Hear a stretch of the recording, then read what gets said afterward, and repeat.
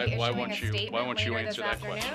If you guys would like to reach out, feel free. Which is what Democrats are supposed to do. I fought to make sure. He co-sponsored it because he is anti-LGBTQ, and I'm just going to play that exactly as it is because he is. I grew up in a family when we were taught it's better to win than to lose, but it's better to lose than to cheat.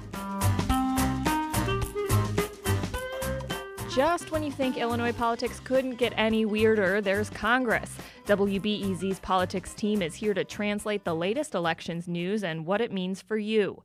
Today, we'll dig into a competitive and pretty bizarre race for Congress. Also, a look at a flurry of campaign donations made by Democratic gubernatorial candidate J.B. Pritzker. I'm Becky Vivi. With less than 2 weeks before the primary, we're going to hear about a race that's been getting a lot of national attention this week.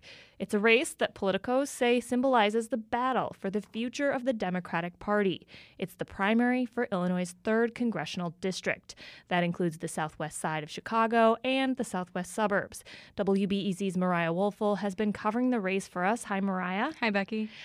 First off, tell us a little bit about these candidates. Who's running? Sure. So incumbent Dan Lipinski is definitely a household name in the 3rd District. His dad held the seat for 22 years before him, and he's now held it for 14.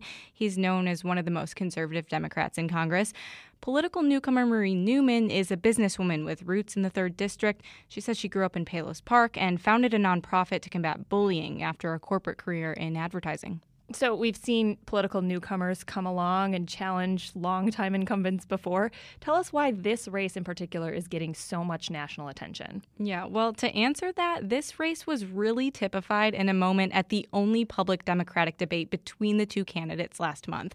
Dan Lipinski was giving his conclusion speech, talking about his record, and this guy just shouts out. Strong record of going to bat for working people, which is what Democrats are supposed to do. Not a Democrat!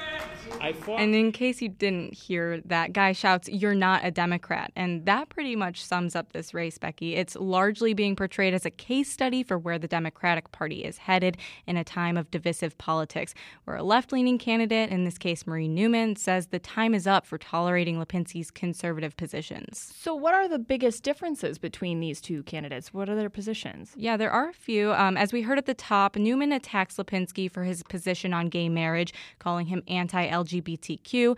Lipinski says he supports gay marriage as the law of the land, but has in the past voted for legislation that critics say is a blow to equality. Lipinski is anti-abortion, and Newman supports abortion rights. And Newman would definitely argue there's no room for anti-abortion Democrats in Congress. Okay, so what does Lipinski say to that? Like I said, Lipinski is one of the most conservative Democrats in Congress. He's anti-abortion, voted against Obamacare, and against the DREAM Act.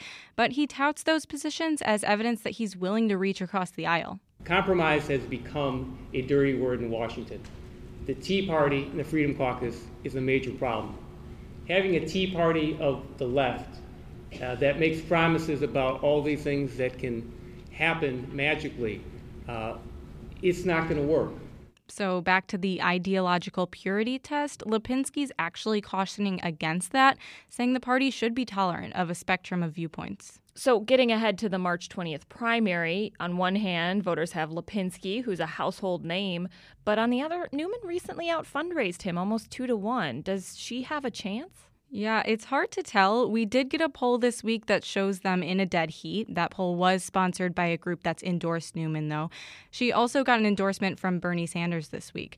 On the other hand, Lipinski is definitely putting up a fight. He spent $500,000 on his campaign in the first 2 months of this year, and Lipinski's people say this is the first time ever the congressman is running television ads. That's a sign that he feels like he's in trouble. WBEZ's Mariah Woelfel is covering the 3rd Congressional District primary for us. Mariah, thanks so much for being here. Thanks, Becky. Let's shift gears to the governor's race now. Joining me is WBEZ's Tony Arnold. Hi, Tony. Hi, Becky.